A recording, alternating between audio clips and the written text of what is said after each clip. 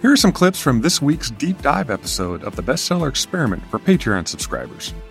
Hello and welcome to the Bestseller Experiment, a special deep dive episode recorded exclusively for our patrons on Patreon and academies in the Bestseller Academy. And today's dive is into the mysterious world of search engine optimization. And to guide us through these depths is Kelsey E. Myers from Writer's Link. Kelsey was first introduced to the world of search engine optimization, which we're going to call SEO from now on for brevity's sake, back in 2016 at the IT department of her undergraduate university.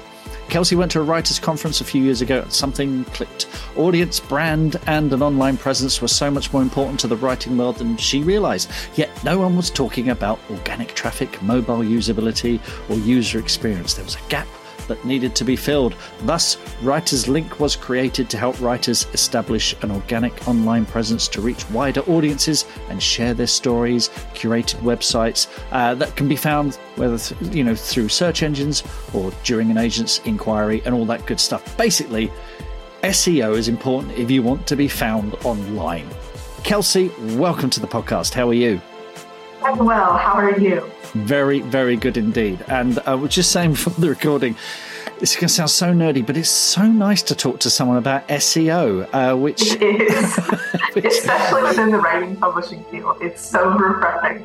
Yeah, it's not something that really gets... I know people in marketing departments get excited about it, and certain people in publicity departments get excited about it. The rest of the world sort of rolls their eyes and goes, well, you lot get on with it. But I think authors need to know about this stuff. So can you tell us what SEO is and why authors need to think more about it? Absolutely. So the basic purpose of SEO is to be able to rank better on Google or search engines. Another way to say it is to be able to be visible online. When someone is searching for, say, young adult science fiction authors, you're going to want it to be seen for that, what we call a search query. And that's basically what search engine optimization is. I basically work with websites to help them find the right queries so that they can be found, and making sure that their websites function according to Google standards, specifically, usually Google, as it is the monster it is today. It is the dominant search engine, but making sure the website works as it needs to is just as important as what queries or keywords you include in your content. Okay, keywords. We'll get onto keywords. I mean, this one is most authors...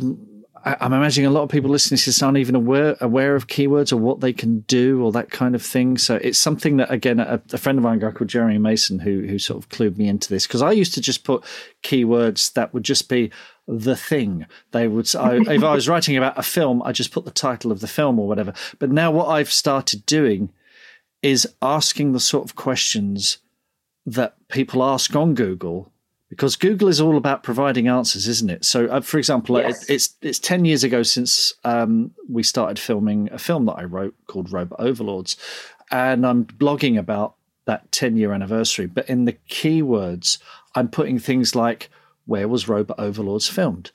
Who are the cast of Robot Overlords? Who wrote Robot Overlords? That's the sort of thing that helps draw people towards you, isn't it? You have to kind of think in that mindset. Yes, absolutely. So Google, especially in the most recent years, it's very question-based. They really like to give people quick, short, simple answers, which it also counteracts because it likes long pieces of content. If anything is shorter than 100 words, Google is less likely to show it within search engines, because one phrase that I've been familiar with in the SEO industry is content is king. So Google loves content, both written word as well as media content. So including those types of keywords is what we would call a long tail keyword. It's basically just a very long phrase. That's much more narrow and specific than just say the movie's title. And you're more likely to be seen for those types of those questions and those long tail phrases than you were if you were just trying to write an article about the title of a movie. Mm-hmm. So if I'm an author and I might not even have a book published yet, but I want to sort of start building a following, maybe draw people to my newsletter on my website. What are the kind of things that are going to draw people? What are the strategies I can use to build that following?